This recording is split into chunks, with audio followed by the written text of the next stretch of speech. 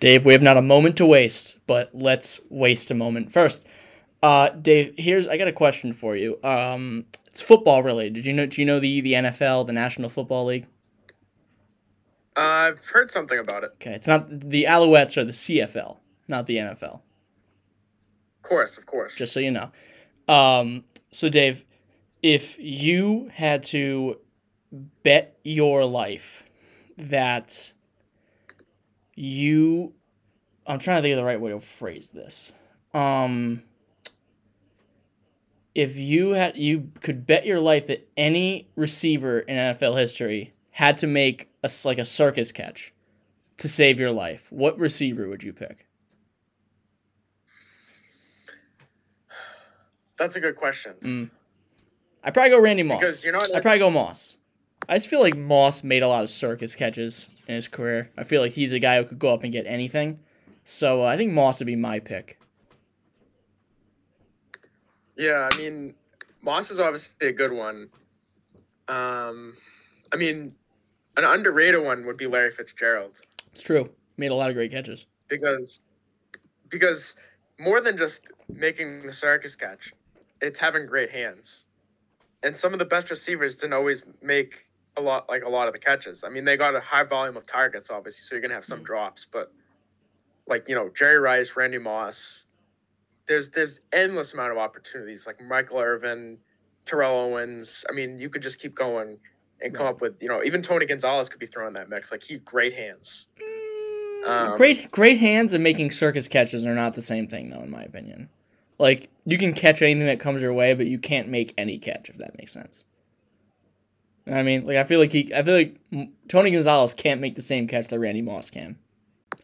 So, Dave, have you been following the Pro Football Hall of Fame discourse? It's not as big as the Baseball Hall of Fame discourse, of course, but have you been following any of it?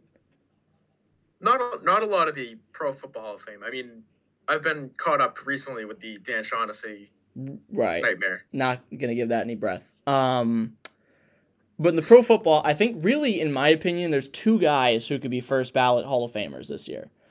I think it's DeMarcus Ware and Devin Hester. Do you think either of those guys are first ballot Hall of Famers? Not in do you think their stats support it, but do you think they'll be elected in the first round? My guess would be that Devin Hester is a no. Yeah. It's unfair, but he will be. Yeah, my guess is he'd be a no. It's really hard to be a first ballot Hall of Famer with writers because especially in football, so many writers, especially in to football. be on your side. It's just there's so many. I would always bet against non-top 10 definitive players being first ballot Hall of Famers. Yeah. That being said, I do feel like DeMarcus Ware will be a first ballot Hall of Famer. I feel like he rises to that level. I don't think he does. I think he's second or third year ballot guy. I think you're wrong. Hey, I hope I am. Both those guys deserve it. I mean, Devin Hester. I mean, if you start your discussion with Devin Hester not making the Hall of Fame with, well, all he did was return kicks and punts, then you're just disqualified from the discussion. And yes, are we a little biased because we're going to use the same argument for Matthew Slater in 5 or 4? How many years is it in football? 4, 5? 5 years. 5, same as baseball. Okay, I know hockey is 3, basketball is God knows what. 4. I think basketball's 4. Instituted because Joe Gibbs got elected and then came back. Right, exactly. So, yeah, I mean, we're gonna use the same argument in 5 or 6 years when Matthew Slater gets on the ballot, but the guy played a position, and he was the best at that position when he played, and that was pretty much his entire career. He was the best returner in football. And the things he's done, or the things he did, you will never see a returner ever do again. Ever. You'll never see it again. I'm sorry, I mean, if you want to use some excuse that he didn't put up quote-unquote stats as a wide receiver, okay, then what's your excuse for putting John Hanna in the Hall of Fame then? I'm not saying he shouldn't be. Don't get in my mentions, all right? Obviously, John Hanna's a first ballot Hall of Famer, but he didn't put up stats. Okay, he was just the best guard in football, maybe in the history of the game. But he didn't put up any quote-unquote stats when he did it. It's not always necessary, all right? I mean, Devin Hester was the best at what he did in a third of the game. And If he's not a first ballot Hall of Famer, then that's just ridiculous to me. I mean, not only that, like, if you have any doubt about Devin Hester, go back and watch the Super Bowl against the Colts when they debated kicking it out of bounds instead of kicking it to him. Right. Yeah, exactly. Like, there's a reason that he was the most, I mean, it's really more of an indictment on the Bears, but he was the most feared player on that team. Like, am I wrong? No, you're very much right. Were teams, quivering in their boots about Rex Grossman. Maybe Brian Urlacher, but, like, he was towards the end at that point, I feel. But yeah, there was no one really feared on that team other than Devin Hester. I got a hot football take. I know we have to get into the playoff stuff, but I have a hot football take for you, Dave. You'll appreciate this. I don't know if I've told you this one before. You ready for this? I got a hot take. Big steaming take. Let's hear it. Zach Thomas was a better player than Brian Urlacher was. I buy that. And Zach Thomas isn't in the Hall of Fame yet. You want to know why? Because he didn't play for the Bears. He didn't have the name notoriety that Brian Urlacher did. Nope. His stats are about the same. Right up there in the Pro Football Hall of Fame monitor. If you guys have ever seen that, Football Reference. Pro Football Reference. Go check that out. It's a great tool. Not perfect, but pretty solid. Zach Thomas. I mean, I don't know what the excuse is. He is somebody who should, if he doesn't make the Hall of Fame, they might as well just shut the place down. It's ridiculous. I mean, he was one of the best linebackers in football when he was in the league. If Jason Taylor was a first ballot Hall of Famer, which I'm pretty sure he was first ballot, right? I believe he was, yeah. So if Jason Taylor was a first ballot Hall of Famer, Zach Thomas should be in the Hall of Fame too. That's just my 2 cents. But what do I know? Not wrong. I mean, they're both very good. I mean, it's held against Zach Thomas because he was hurt a lot. Right. Especially in the back half of his career when everyone remembers him. True, but he had a lot of All-Pro selections. He's look at his numbers. I think it did a comp between him, and if it wasn't Urlacher, it was somebody else. But I think it was Urlacher. And I don't disagree with you. I'm with you on this. Well, I'm also not the biggest Brian Urlacher fan, so, Anyway, Dave, the playoffs are upon us yet again. And boy, oh boy, do we have a lot to go over. You and I both made our picks. You have seen mine because you put them in the Google Doc. I have not seen yours, and I made a point not to look at them because I want to be surprised here. I'm going for gasps here. I'm going for shock, surprise. And according to you, we have some different picks here. We're not so much in agreement with each other. So I like that. I like the differences. You got to embrace debate. You know what I mean? You got to embrace the debate. Got to embrace debate. All right, so Dave, let's start it off. We'll start off in the AFC. Let's just get this one out of the way. The number 7 Steelers against the number 2 Chiefs in Kansas City, where the Steelers lost 36-10. I think it was like 3 weeks ago. So yeah. This is I don't really have much to say about this game. It's gonna be a blowout. As much as I would like to be like maybe the Steelers have a chance in this game, they don't. They just don't. There's really nothing else to say. They don't have a chance. Roethlisberger looks like, saying he looks like a shell of himself would be an insult to a shell of himself. He looks horrible. He might be the worst quarterback in the playoffs on either side, either conference. Yeah, he's looked really rough recently, and that's putting it mildly.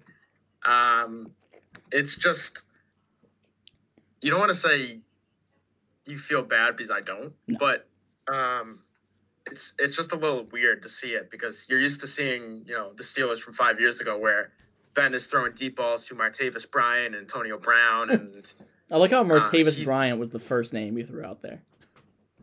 The first guy that came to mind was Martavis Bryant.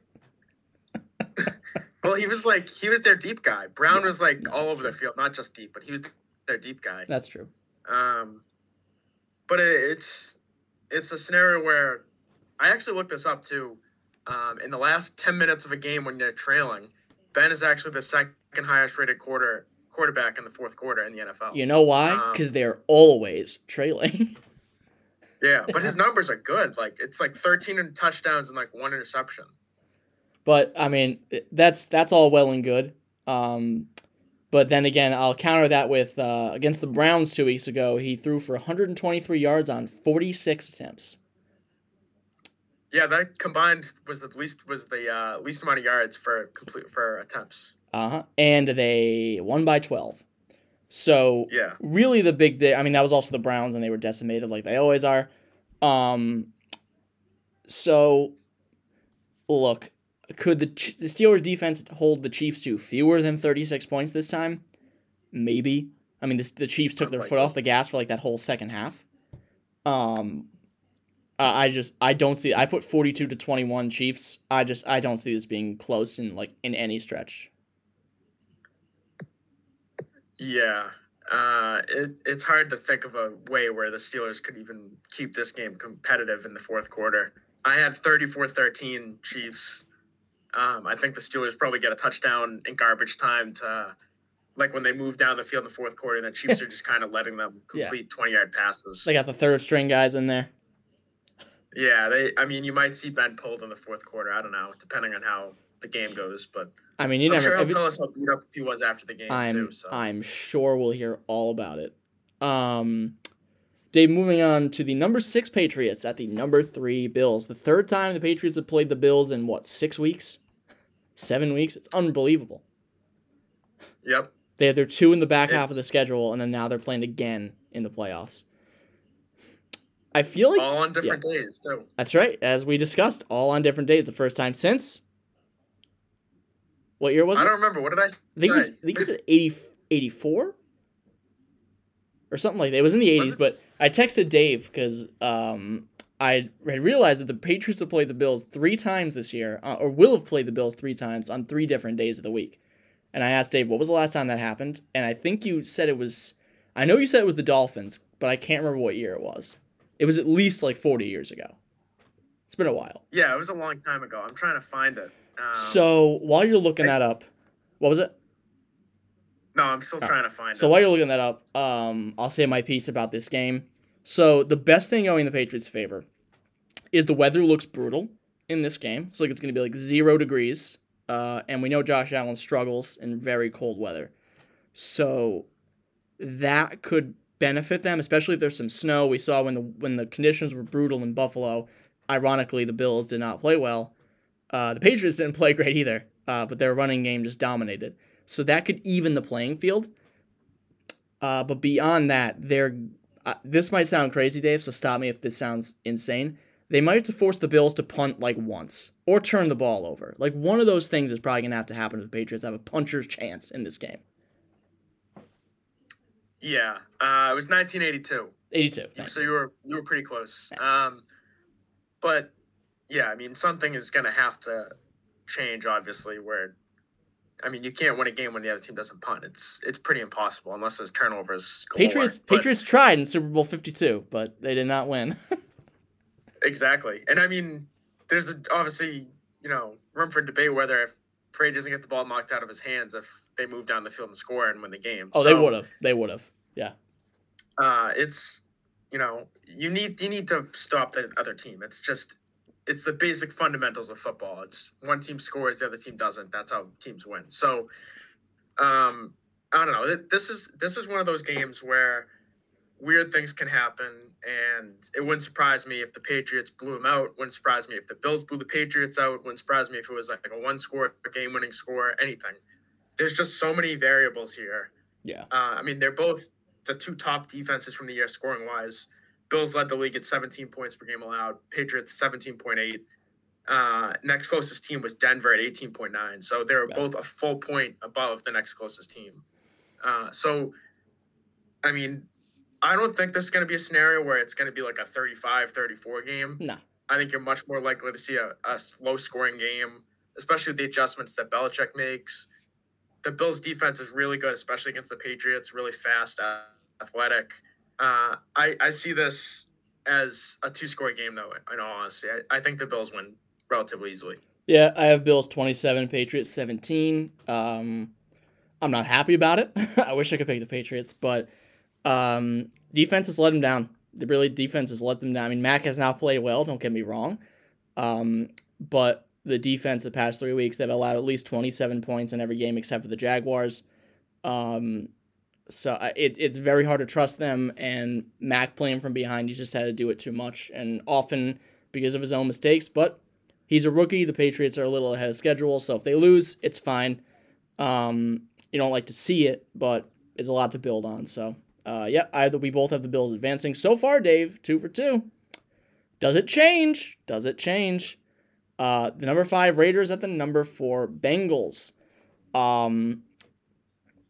This has some potential to be interesting, I feel. This might be the best game in the AFC this weekend, which does not say a lot.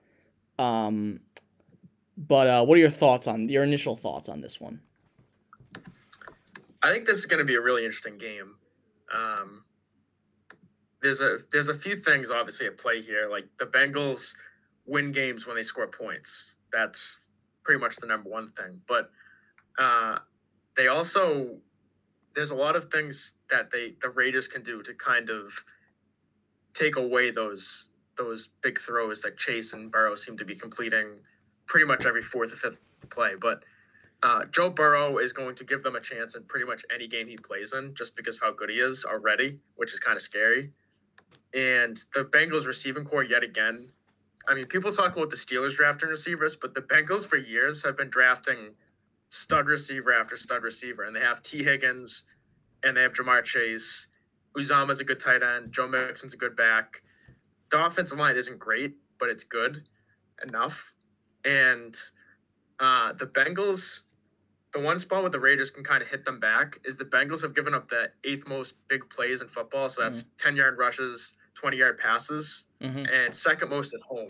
So in home games, they kind of mail it in and just rely on the offense. So if that's the case, I mean, Darren Waller can stretch the field, and, Josh Jacobs is going to have at least 80 yards because they're going to have to control the ball a little bit. They can't score with the Bengals no matter how many big plays they get. Yeah, no, you're right. Those are all solid points. Also, I think they've let Joe Burrow get hit quite a lot this year. And I know you watched the last game of the year, the Raiders-Chargers. Max Crosby was living in the backfield all night. Justin Herbert had to escape him every single time he was in there. That guy was an absolute force. So it's possible he has like a strip sack or something, but also Trey Hendrickson on the other side for the Bengals could also have a similar play like that. We know Derek Carr is prone to making mistakes. So ultimately, and also Vegas' defense, 6 interceptions, fewest in the NFL. Not exactly ball hawks. So they can't take advantage of a mistake if Joe Burrow happens to make one. I don't think he will. I think it's a shootout to a degree. I have the Bengals 34, Raiders 28. They cover the spread, at least as far as I know what the spread is. But I do have the Bengals winning, though, in this game. I think I remember it's the Bengals being like -5 or something. Oh, I had 6.5. I'll have to update that. Yeah, it's somewhere around there. It moves, it fluctuates. I am right there with you. I have the Raiders covering though. Okay. I think you said you did too, but I have this as a 31-27 Bengals. I think the Raiders are a sneaky good team if they get their run game going, because Jacobs is really, really powerful at the point of attack. He can make guys miss. And Carr's played really well this year. Like, as much as people love to give him crap and kind of dump all over him because he's kind of like an easy guy to target, he's played really well, and they've had a lot of issues with that team, obviously. But their receiving core isn't great, and they've still have been a very good offense all year. And that's due in part largely to Carr. I mean, Renfro's been really good, but Waller's been out most of the year. Like, he's been in and out of the lineup all year. So, like, where does that consistency come from? Because Jacobs hasn't been great this year. The offensive line has been great. Carr has been really, really good, which is crazy to think what we saw last year. But like, Carr will keep it relatively close, but he's not the guy that's going to put you over the top at the end, right? When all is said and done. Yeah, that's the unfortunate part about Derek Carr, is that he's not bad enough that you can kick him to the curb and tank with him or something like that. But he's also not nearly good enough to win you a Super Bowl or put you over the top. So the Raiders are in a tough spot, but for right now, they have a decent enough quarterback who won't lose them games, which is, I guess, all you can ask for. I mean, they're either going to play the Bengals or the Chiefs, which I compared to fighting a Mako or a Great White. Like, you're going to get shredded either way. So I guess it's just determining which team you'd rather lose to. All right, Dave, so far we're 3 for 3. Moving on to the NFC. The number 7 Eagles at the number 2 Buccaneers, who are favored by quite a bit at home. Dave, I'll put this quite frankly to you. I do not see a way Philadelphia wins this game. I mean, I think they could win this game because the Buccaneers are so depleted on offense. I don't think they win this game just because they're a better team or they can do this or they can do that. The Eagles have probably the best corner in football right now with Darius Slay. Mm. I mean, you can make J.C. Jackson, you can make an argument, Jalen Ramsey, obviously. But like Darius Slay has been a monster. He has 3 touchdowns this year, which, I mean, for people that don't know, like that's a lot for a defensive back, especially that doesn't always come from pick sixes. I think he has a fumble return too. But Yeah. Like if you put him on Mike Evans, there's no Godwin on the other side. And Gronk, as good as he is, still isn't the same guy he was in New England. You can still kind of take him away enough. And after that, there's really not a lot of weapons for Brady. Like you're relying on Tyler Johnson, Brashad Perryman. There's just not a lot there. And I think the Eagles' defense is good enough. I worry more about their offense scoring points. See, that's my big issue, though, is that the Eagles are the best rushing offense in the NFL, and Tampa Bay's rush defense has been like elite for most of the season. So if you cancel those out, then you're relying on Jalen Hurts to score points through the air. And as much as I like Jalen Hurts, I really do, I don't think he can match Tom Brady in a shootout, even if there's no Chris Godwin, even if Mike Evans is covered by Darius Slay. They'll find ways to score touchdowns. I mean, they still have, I mean, I'm not saying Leonard Fournette's supposed to come back. At least that's what I heard.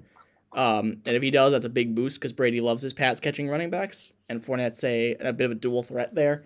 Cameron Brate has a good rapport with Tom Brady. He's not Gronk, but just having those two out there is helpful. Yes, no Godwin stinks. I feel like people are really overrating the loss quote unquote of Antonio Brown because I don't feel like he really did anything to begin with. So yeah, Godwin hurts for sure, but I've seen Brady do more with less. So I have Tampa Bay 35, Philadelphia 10. I don't think it'll be a close game at all. I actually think it's going to be close. I don't think so. I think they're going to somehow find a way. And as we saw last year with the Buccaneers, they kind of ran through everyone. But the first game against Washington was very close. That's true. Heineke really played them tough. I think the Buccaneers are going to struggle to score points right at the beginning. They might be settling for a couple field goals early on. That's going to give Philly momentum. Sirianni's a very good play caller.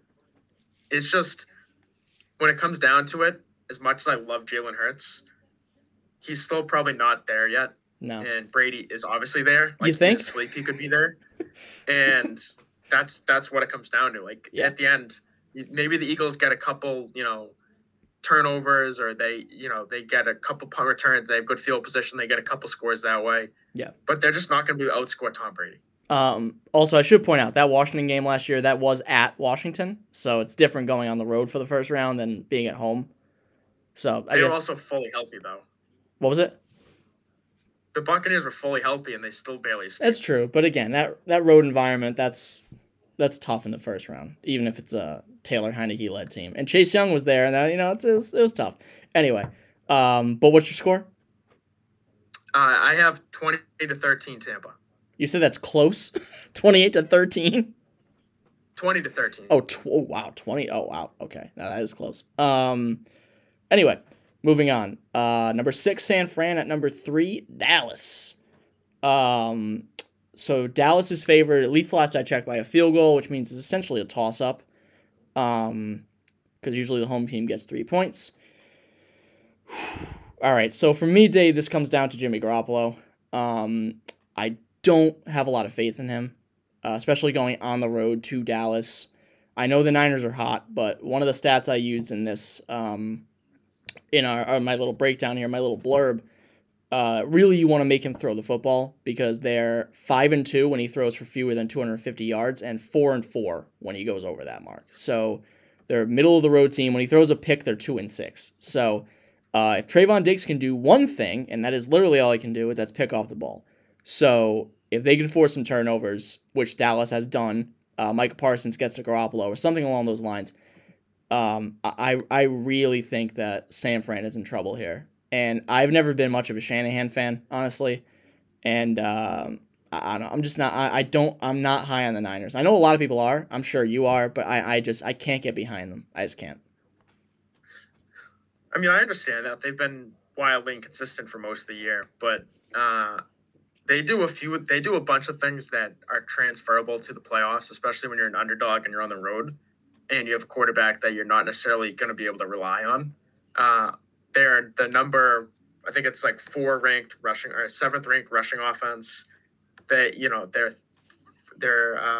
what is it, 10th on third downs. They have the 4th most big plays in the year. Like, they do all the things, and they have the 5th most sacks. So they do all the things that you need. They get after the passer, they run the ball. So if they do those two things, Shanahan's very creative with runs, especially. Not necessarily that they always work, but they're very creative with the motions and the jet sweeps and all the different formations, the different backs, the different schemes. He's really good with that stuff. And as much as I am not always a believer in San Fran, I'm even less of a believer in Dallas. And I know that they'll choke in big games because they've proven it, and they hired a coach that chokes in big games. Right. So I'm not one to believe that the Cowboys are going to change that this year. And I trust, as much as Shanahan has his ghosts that he has to face with big games, I trust a team that can run the ball and get after the passer and create their own pass rush more than I do a team that relies on skilled players to show up and scores 50 one week and 20 the next. That's fair. That's fair. I mean, I have it close. I have Dallas 28, San Fran 20. I don't think it's going to be. I think it's going to be a down to the wire type game.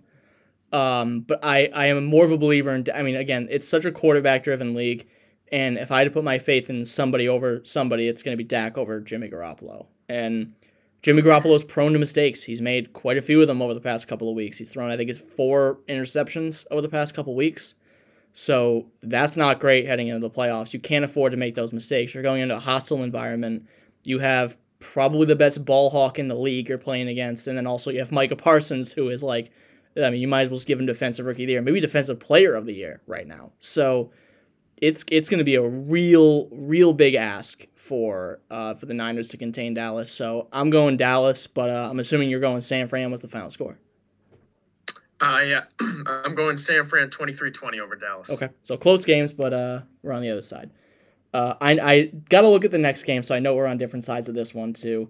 Number 5, Arizona, at number 4, LA, the Rams, obviously.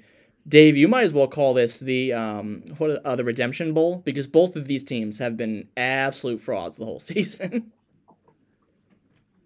Yeah, I mean, it's been ugly, especially.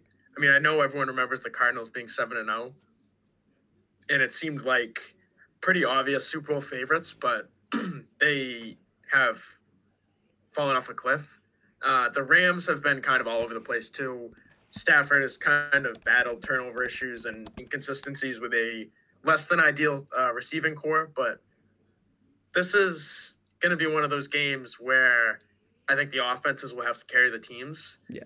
And the magic number for these teams is 30, because the Cardinals, when they score more than 30, are 8-0. So that's just a matter of principle for the Rams to not give up 30, because on their side, they've only given up 30 or more 3 times in 17 games. So, and they've lost all 3. So realistically, if the Cardinals get to 30 points, it's going to be really tough for the Rams to just keep matching them. They really just have Cooper Kupp at this point. Yeah, and I think Christian Fourier said on the radio today that Stafford's thrown 8 picks in his last 4 games. I think something like that. Yeah, he has not been sharp the past 4 weeks. So I don't know. I mean, Kyler Murray hasn't exactly done a lot to earn my faith either. He's been very on and off this whole season. And like I said here, I think it really comes down to one team making an explosive play that kind of shifts the momentum.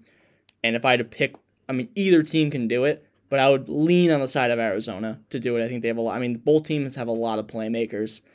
But it's really hard to, you can't say, Rams are a fraud, I can't go with them. Well, so are the Cardinals. So how are you going to go with them, and vice versa? But it's funny you mentioned that 30-point threshold, because I have Arizona winning this 31-28. Yeah, I really don't believe in either of these teams, to be honest. And usually when that happens is I go with the home team, because that's fair. I trust the team that's playing in the home environment. So I'm going with Los Angeles 27, Arizona 17. Okay. That's good. And I'm assuming that our lack of faith in these teams will show up in the next round. Absolutely will. So, Dave, the AFC divisional round. Number 4, Cincinnati at number 1, Tennessee. So I have made my feelings about Tennessee very well known to you.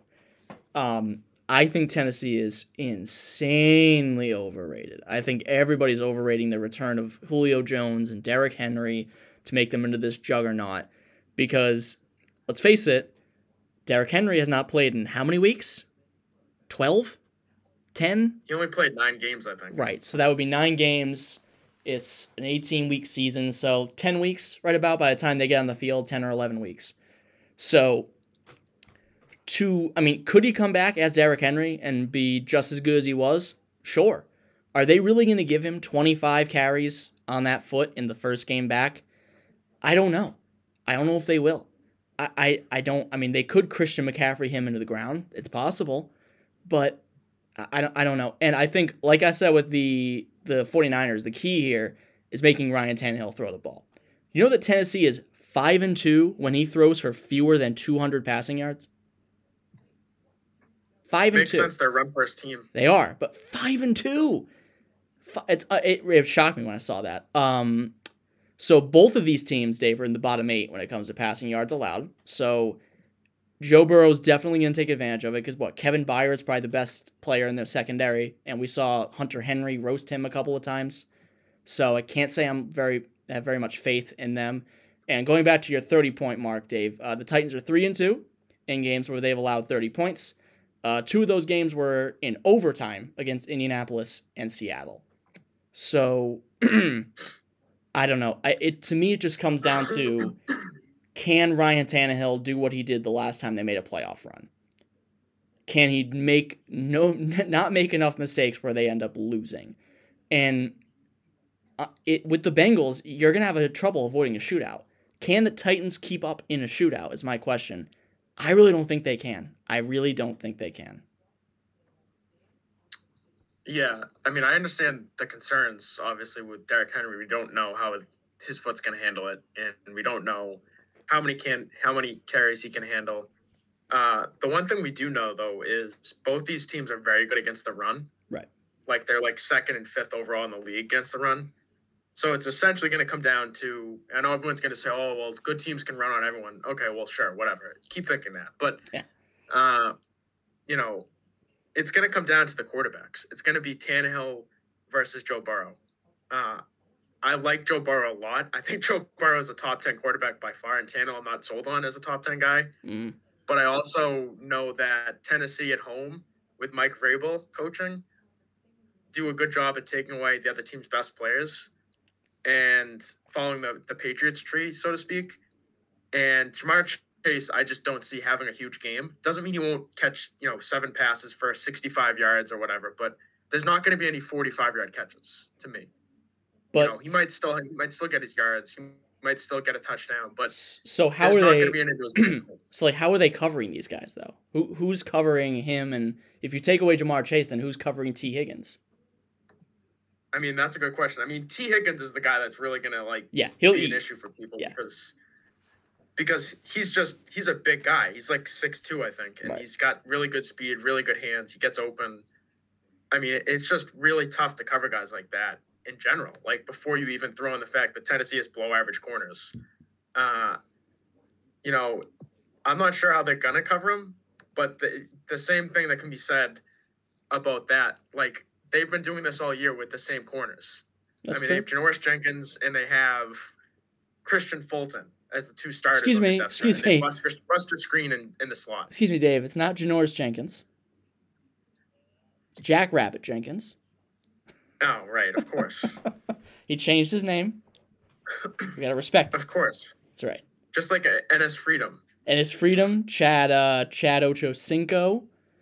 If they change the name, legally change the name, we gotta acknowledge it. So Jack Rabbit Jenkins, yes, who looked just spectacular against the Patriots. But to me, I know this is a lame thing to say, but Buffalo would be a 1 seed I would fear. Kansas City would be those are environments that I would be terrified to go into. Buffalo and Kansas City. There's just something about Tennessee that going there, it doesn't feel like a huge challenge. I know they've been good at home, I know all that stuff, but it's not like it's CenturyLink Field or it's Highmark Stadium or Arrowhead Stadium. It's not a notorious place where it's oh my God, how are we going to go in there and win? I think a good team can go in there and win. And if Cincinnati gets over that hump of their first playoff win and they start to get hot and start feeling themselves, I think the Titans are an easily disposable 1 seed. Just like what the Titans did to the Ravens a few years ago. I mean, I think the AFC overall is a very, very open field right now. I agree. But realistically, I mean, Tennessee gets the job done against the pass from their pass rush. Right. Like when teams can protect their quarterback, they struggle. They don't have the weapons back there. Like Jackrabbit Jenkins, I should say, is a ball hawk, but he gets beat a lot. Like he gets a lot of penalties. He'll make a couple big plays. He's sort of like Marcus Peters in that regard. Peters a much better talent overall, but he's in that mold of I'm going to make a play even if I get beat 3 times, but I'm going to make that 1 interception. Right. And you're going to be like, wow, that's an amazing play. I can't believe he did that. But I mean, for Tennessee's home games, they're 3rd in the league in hurries in all of the NFL. So against the Bengals team, where the offensive line has already been an issue, like that we discussed, they've been good enough. Right. But better than letting their quarterback tear his ACL last year. Yeah. Yeah, and Burrow's had multiple games where he's fallen down and looked really, really limp getting up, or his hand was like not right when he had the thumb injury, and he was trying to throw the ball and he couldn't. Like he's a tough guy and he's really good. First of all, I can't say enough good things about Joe Burrow. Like I love that guy. That guy is an MVP for the next 10 years kind of guy. Dude's a beast. But I don't think it's necessarily his time this year. And I think the Tennessee defense is good enough for pass rush to put pressure on him. Yeah. Which is going to limit the amount of big plays. And I think Cincinnati is going to be impatient with moving the ball down the field 10 yards at a time. So what's your score? So I'm going to go with Tennessee 31, Tennessee 34, Cincinnati 31. Okay. I have Cincinnati 31, Tennessee 21. Like I said, I think Cincinnati's going to shock them at home. Just not a lot of faith in the Titans. Love Derrick Henry, love A.J. Brown, but I think they might be one of those teams that tries to force the issue too, especially at home. You feel a little more pressure to do that. You know what I realized, Dave? The Chiefs have lost to all 3 teams that are remaining in the playoffs. Right? Yep. All 3. Yeah, I thought so. Speaking of the Chiefs, Buffalo Bills, number 3 seed at the Kansas City Chiefs, the number 2 seed. So, Dave, it's been said all year that the Bills built their team to beat Kansas City because they got shown up by them last year in the title game, as my legs can remember. So, Buffalo played them this year and embarrassed the Chiefs, pantsed them. I mean, it was during that streak where their defense didn't play well, but I think the Chiefs have a lot of reason to be concerned here because their defense has not looked good the past couple weeks. They had a 14-0 lead against the Bengals and blew it. They could not stop Ja'Marr Chase. For some reason, they said, let's not double him, even though it's not working. And then against Denver, I know they won, but they're letting Drew Lock run all over the place like he's Lamar Jackson. Like, that was embarrassing. I don't care if you won the game. That's embarrassing. Like, you can't let that happen. I mean, you're still playing for the 1 seed, and you're letting Drew Lock scamper all over the field like he's Prime Vic. It's unreal. That I can't remember if it was the second touchdown he scored, that 23-yarder. I was like, do they know where they're playing? Like, are they out of position? Like, what the hell is going on out there? Embarrassing. So then you play the Steelers. That's like barely even a playoff game. But you host the Bills, and you want revenge, sure. But I don't know, man. It's gonna be a lot of points scored. I have like 60 total points in this game, but I do think if Buffalo built their team to beat Kansas City, then well, they sure lucked out with this matchup.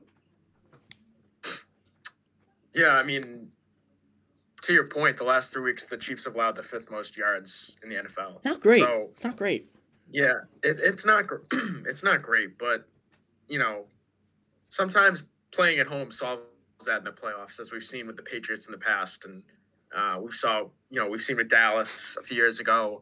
We saw it with Seattle. Like playing at home energizes people, and no matter what sport it is, the role players become better at home. It's just how it is. It's always been that way. And this game is going to be really interesting because Buffalo is really, really good on the road. I don't think people realize how good they Yeah, are. they might be better on the road than they are at home. Yeah, they've had the third highest scoring efficiency drive. So basically, they score in the third most amount of drives that they touch the ball. Yep. Basically, every time they touch the ball, they come up with points on the road. Yep. That's incredibly hard to do. And the Chiefs, as you said, they just aren't that good of a defense. No. Right? They had a stretch where they played really well, and credit to them. They had some really great games, but the key to their defense is turnovers. Right. Like when they get turnovers, they win, and when they don't, they lose. You know who they sound a lot like? Who? Patriots. Exactly. I mean, it's started slow. Yeah. Yeah, their offense isn't in a spot this year where they're going to be putting up 45 points a game, and I think they win a lot of games too. There's obviously not stats to back this up that I'm aware of, but like they win a lot of games because teams are scared of them. Yeah. And not in a way that they get in the field and they're like, oh my God, how can we beat this team? Every team thinks they can beat the Chiefs. But when the coaches start saying, all right, it's 4th and 7 on the 30-yard line, let's not take the 47-yard field goal and get 3 points. Mahomes, you can't settle for 3 against Mahomes. Right. Except that's exactly what the Chiefs have done all year, settle for 3. Yeah. And you come away with no points. That's how you lose games against the Chiefs, is because you keep giving them points and you don't match them.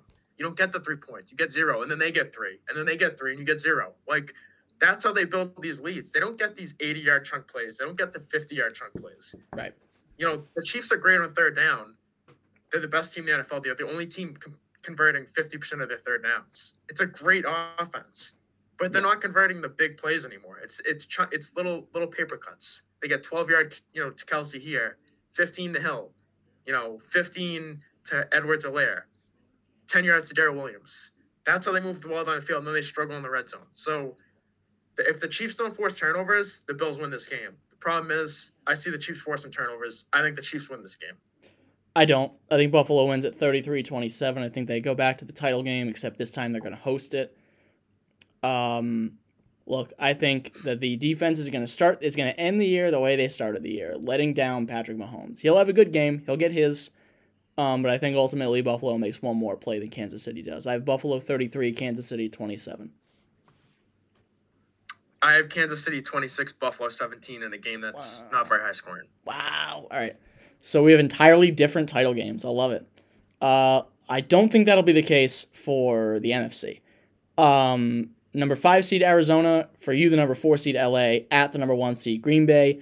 I do think we have something in common in this game. I don't think Green Bay has much of a problem winning it. In my opinion, at least. I actually have San Francisco in this one. Oh, I'm sorry. It's right. They're the 6th seed. I'm sorry. I forgot about the 6th seed, right? That's a pretty good game. 6th seed, San Fran, number 1, Green Bay. I still don't think they have much of a chance, but and my reasoning is, again, like you said, there's no really stats to quantify this, but I feel like because we know Green Bay always collapses in the playoffs. It's a matter of time, right? Like, we all know that.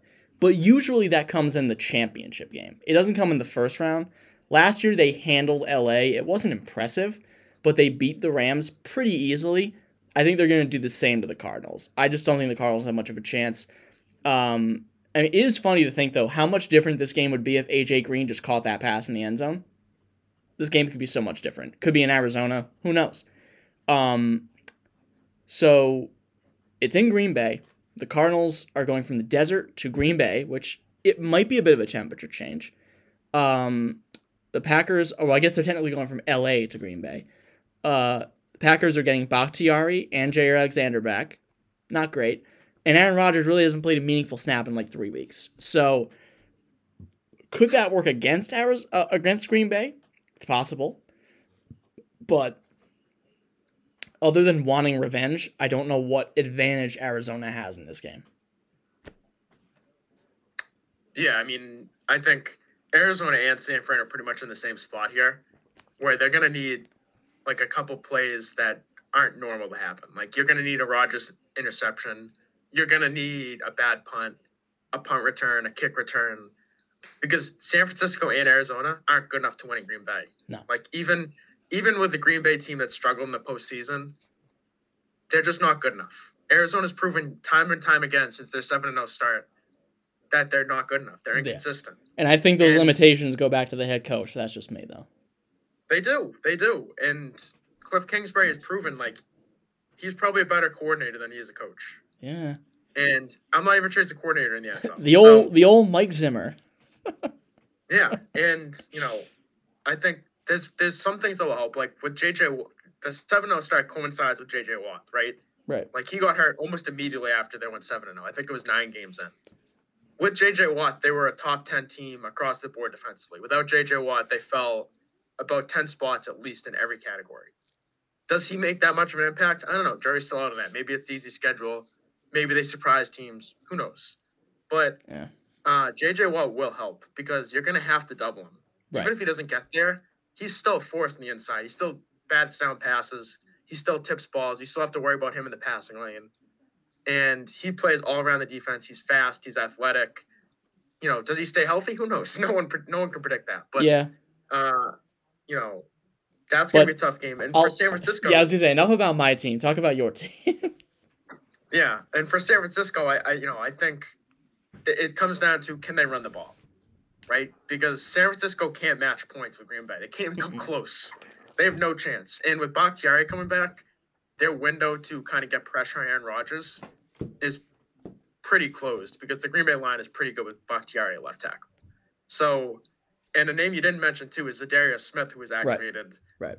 Who he could be back too by the time they play. Right. So that defense will be a lot better than it was, and it already was not bad. I mean, it's not going to be like the '86 Bears, but when you have Rodgers and you don't turn the ball over on offense, right? You don't need to have the '86 Bears back there. I do think a guy to watch on my side would be Budda Baker, because he's such a versatile player that he can make a play. He was all over the field. It wasn't Seattle. The game before that. Help me out. Who did they play before Seattle? It was in prime time.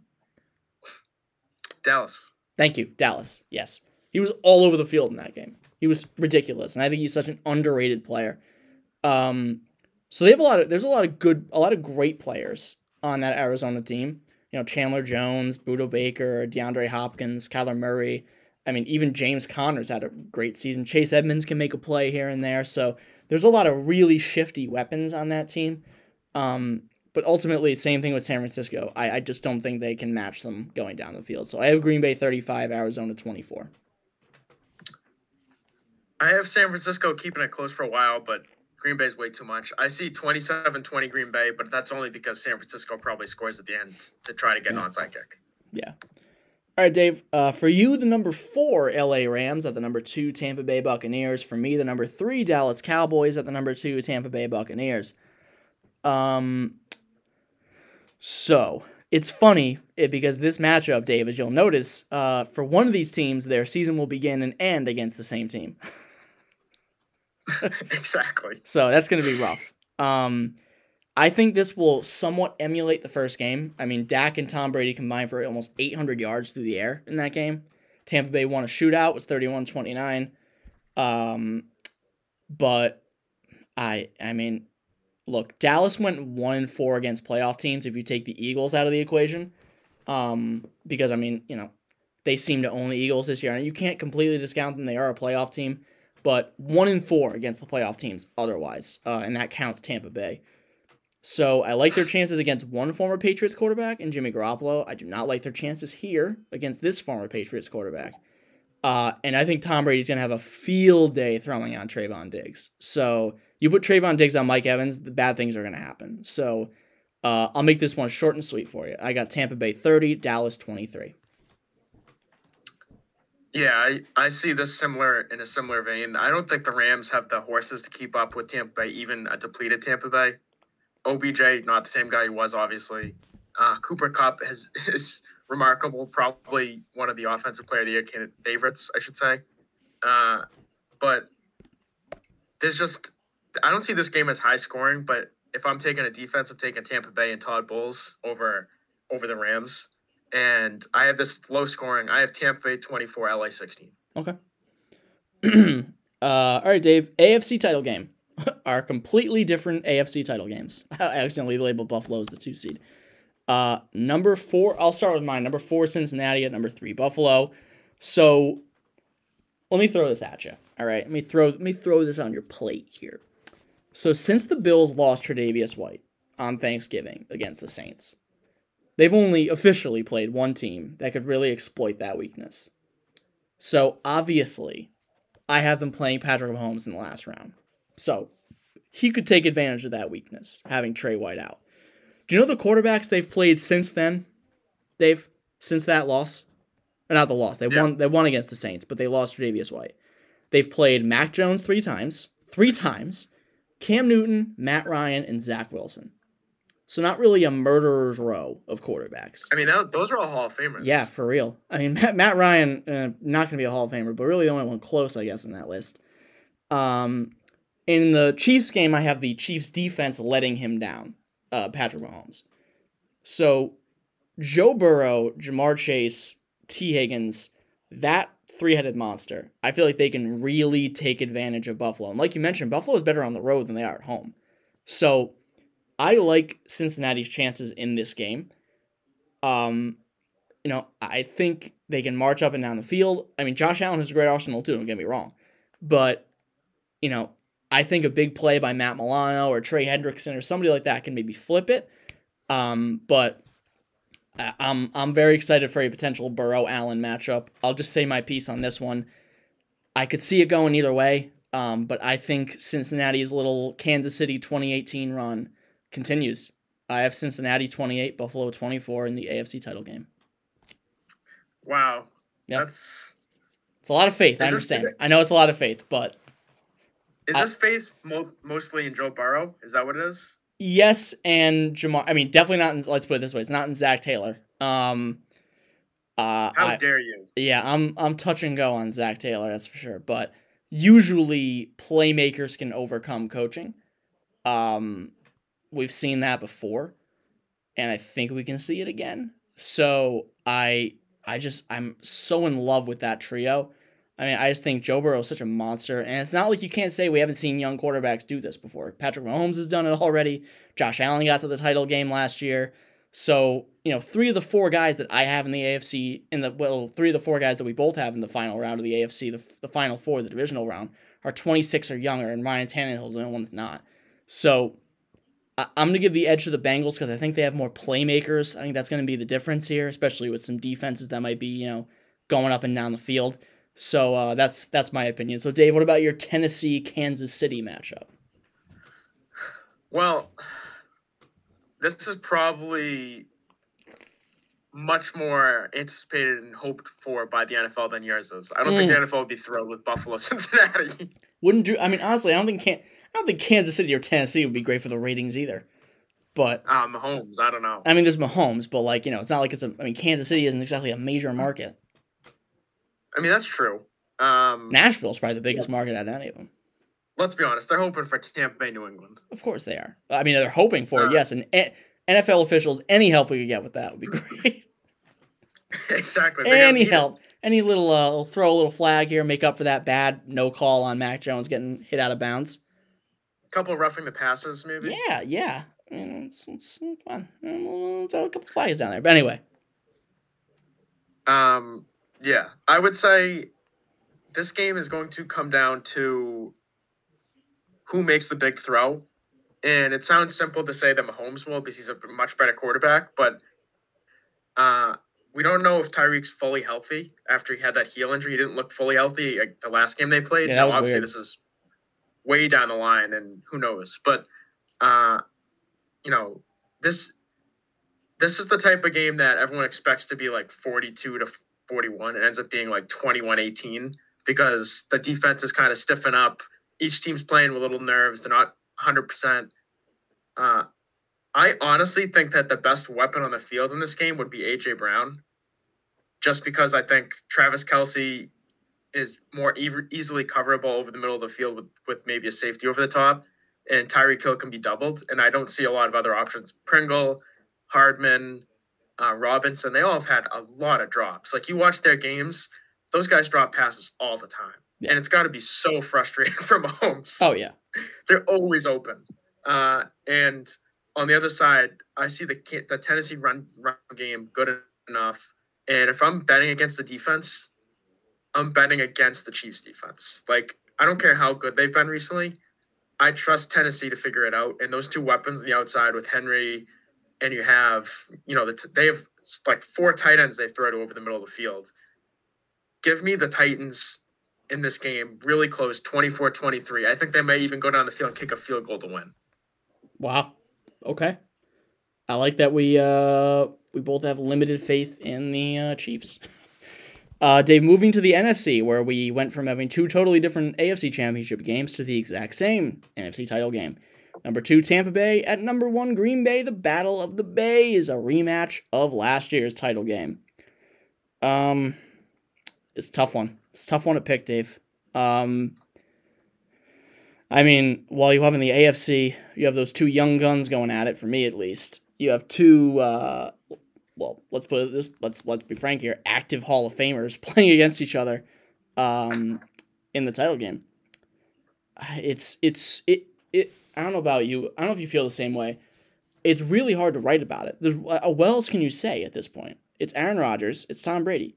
They're 2 of the best at what they do. One of them is greatest of all time. One of them is top 4, 5, 3, whatever you want to say of all time. What else can you say about it? Something is gonna happen. Something fluky, a pick, a tip ball, a fumble, something that probably isn't the fault of one of those quarterbacks, Matt LaFleur, and it's going to result in their team losing the game. The best thing I could say about this is I don't think it comes down to Brady or Rodgers losing the game for their team, but it's who on the other team can make a play to win for their side. That's the best thing I can say about the game. Yeah, I mean, I think both these teams are kind of in different situations. Like Tampa Bay has seemingly lost all of their players in the last 3 or 4 weeks, and Green Bay seemingly is getting back all of their players in the last few weeks. So they're kind of going in different directions. You may be surprised here, but I'm actually going to go against Tom Brady this time. No, proved you wrong last year, my friend. I'm gonna go with the Packers this year, and it has nothing to do with Tom Brady specifically. It's just I just think the supporting cast combined with Jair Alexander coming back, who's very, very good, Zadarius Smith, Preston Smith on the outside, Kenny Young on the inside. It's just there's so many guys that can get to the passer for Green Bay, and Rasul Douglas has been really good as a second corner this year. 3 touchdowns defensively. Yep. And I mean the Packers' weapons, especially at home, are much different. Like Randall Cobb, Valdez-Scantling, Dolezaj, like those guys are not great on the road. They've proven it. They barely do anything on the road all the time. But they also have the best receiver in football, probably, with Davante Adams. Like there's no one that can cover that guy, and he gets doubled all the time, and he still gets open. Like, he has the best route running ability in the NFL. So, and it's just not really that close. So let me ask you this then. What is different about this year's game than last year's game? I mean, yes, no Chris Godwin. They're a little less healthy. That's true. They are. I mean, Levante David's supposed to be back. Leonard Fournette's supposed to be back. So what...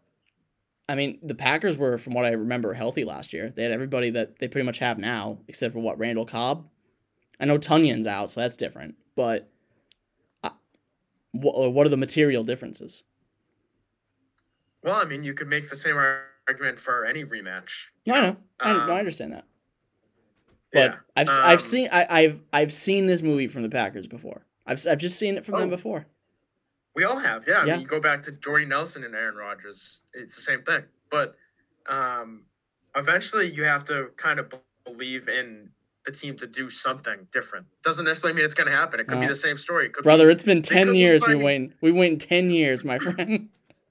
They could lose by 25 points. They could lose by 10 points. They could lose on a field goal. They could lose on an interception. But I just know that teams that don't turn the ball over, that can run the ball and create turnovers on defense, usually win games in the playoffs. And Green Bay can do all those things and more. Like, you have a quarterback that as much as Tom Brady's been amazing this year, he's also had games where he's had multiple interceptions. You can't say that about Rodgers. I will say this. Rodgers hasn't really had any games. I will say this. I think there is a chasm between how good the quarterbacks in this game are and how good the coaches in this game are. Yeah. Not a fan of either of them, really. I think I would have more faith in LaFleur's ability to call offensive plays than Arians to manage the game. That's fair, but I also think that Arians has better coordinators. I mean, Byron Leftwich is a head coach, and so is Todd Bowles. Yeah. I think Matt LaFleur is just kind of too much of a Jason Garrett type cheerleader, so I'm not really in on him. But that's just I feel like he's just kind of a guy coached by his quarterback. Anyway, my score in this game is Tampa Bay 29, Green Bay 26, field goal game. I see the Packers taking the defending champs out 30-21. Okay, our Super Bowl, Dave, Super Bowl 56. Cincinnati Bengals versus the Tampa Bay Buccaneers. The game is at right now. It's at SoFi Stadium. That could change, I guess. Probably not. But the Bengals and the Buccaneers are my game. Dave, tell us about Dave. Really bold. I gotta say, I appreciate you really going against the grain this year. You have the 1 seed against the 1 seed. Hey, but I would say neither are favored to win the championship. That's true. I would say neither are. Definitely the Packers are more favored than the Titans would be. But, yeah, that Packers-Titans Super Bowl has real Colts-Bears vibes to me. It does. It does. Yeah. I mean, I'll comment on yours first. I don't see a chance the Titans win that game. I'm sorry. I just don't. Like, as much as I want to bet against, like, the Packers and everything, I don't see a way they lose that game. I don't. Unless Aaron Rodgers boycotts the Super Bowl. That's so fake. I can't believe people bought that. Then you're in trouble. But if he doesn't, you're good to go. I can't believe people bought that. That's so fake. If I had to give a hypothetical final score for your game, I would say, honestly, like probably Green Bay, like 31, Tennessee 17. I don't think it'd be close. Yeah. I think it'll end up being like 30 to... I had 27-24 Packers, but I would probably say 30-24 Packers. I was gonna say those are both generous scores in my opinion. Well, I think people are overlooking the fact that like Tannehill has obviously probably not been as good this year as he was last year, but he's still been very solid. And I think a healthy AJ Brown, a healthy Julio Jones, and for whatever that's worth, because Julio gets hurt seemingly all the time. He's almost not even a factor to me, honestly. Yeah, and they've proven they can run the ball even without Derrick Henry. Yeah. Now, Derrick Henry obviously makes a big difference. He's a bigger guy. Yeah, Dontrell Hillman and Deonta Foreman blazing it on the Patriots. Yeah. So, I mean, it's not a scenario where they can't run the ball. And the play action pass for them hasn't really disappeared, even without the run game that's the top in the NFL. So, I just think that they can score points enough. And in the Super Bowl, weird things happen. We've seen it as Patriots fans over the years. Weird things happen in the Super Bowl. It doesn't make any sense. And I just think that when you give a team like the Titans 2 weeks to prepare, they don't necessarily have the top tier talent, but they finished as the number 1 seed in the AFC. So they're doing something right, regardless of what people believe in them or not. So I would say 30-24 Packers. Okay. So I have Tampa Bay, Cincinnati. This might surprise you. I have Tampa Bay winning this game. I think this is where Cincinnati hits that. Zach Taylor hits that Sean McVay-esque wall in the Super Bowl. I just don't think they could put it together on that stage. I think they might hit a wall here just because, remember the whole who was it? It was Jalen Ramsey who said they were gonna win the title game and go win the Super Bowl for the Jaguars. Was it him that said that? Yeah. Yeah. I could see something similar happening here. Those 2 weeks in between, it's a young team. I think they might get kind of that bright light syndrome, kind of distracted by the Super Bowl. And as I said here, you could probably think of it as like the Brady initiation. Mahomes had it, and the way I put it is your team could go the Chiefs route afterwards or the Jaguars route afterwards. So your team can either rise above it and go on to be a champion, or backslide and just disintegrate like the Jaguars did. I think the Bengals will do the former. I don't think they're going to fall apart because they don't have Blake Bortles. They have Joe Burrow. It all comes down to the quarterback. So, look, the NFL is pretty much just running out the clock on Tom Brady. Like, it's just like, please retire. Please get out of the league. Other teams want to try to win, especially in the whatever conference you're in at the time. So, no, I know people are going to read this and be like, well, you're a Patriots homer. Well, first of all, let me clarify something for you. It might surprise you, but he doesn't play for the Patriots anymore. I do love Tom Brady, but he doesn't play for the Patriots anymore. If I was a Patriots homer, I'd have the Patriots in this game. So, but I don't. Ultimately, no, he will not win a Super Bowl every year until he decides to retire at age 85 or whatever. Whenever he leaves the league and when he becomes Gordie Howe and plays till he's 55 years old or 50, whatever it is. Who knows? But more often than not, he'll have time to get there. And honestly, he has played at a level that no one, even Aaron Rodgers, has played at this year. And he's had guys out. He's had a lot of adversity to overcome on the field. And he has still played at an unbelievable level. So I have Tampa Bay 32, Cincinnati 24. Cincinnati gets to its third Super Bowl and loses yet again.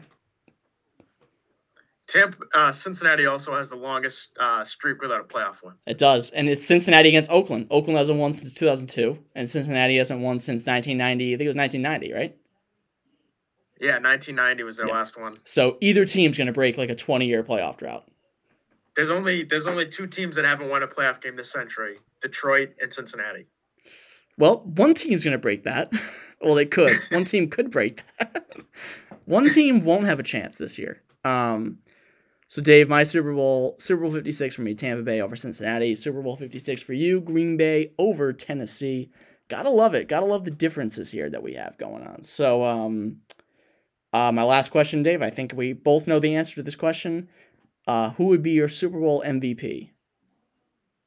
Mine would be A.J. Brown. Wait, what?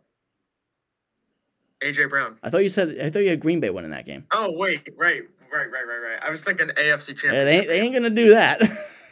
I was like, wait, does he now play for the Titans? I would go with Devontae Adams. I think he'll have probably 2 touchdowns. Okay. I have a hard time believing they'll give it to anybody but Rodgers, but I like that. When Adams has 180 yards and 2 touchdowns, that's you might get it. That's fair. Yeah, mine's Tom Brady. That might surprise you. But if I had to go with somebody who isn't Tom Brady, I would go Gronk. Actually, I'm gonna go off the board here. Say Gronk wins Super Bowl MVP. Has a monster game. They can't cover him. When was the last time the Bengals saw Gronk? That Andy Dalton game 7 years ago. Probably. Yeah. Honestly, yeah. So there might have been one in between, but this version of the Bengals, this iteration, has not seen Gronk. So, yeah. But Dave, that does it for our playoff previews. If we get them wrong, remember to go to @DAlbiani on Twitter. Or @date, whatever it is. Go bug Dave about it. Not I'm just kidding, you bug it. But our full written playoff previews will be on cslpodcast.com this week. So if you are more into reading than you are listening, you guys can check them out there. And they're a little more verbose than what we just did. So you can follow us at CSL Podcast. We'll post the link there. And have a great time watching the playoffs. I hope your team wins the Super Bowl, whoever's listening. Unless you're a fan of the other 18 teams that didn't make the playoffs. But go team!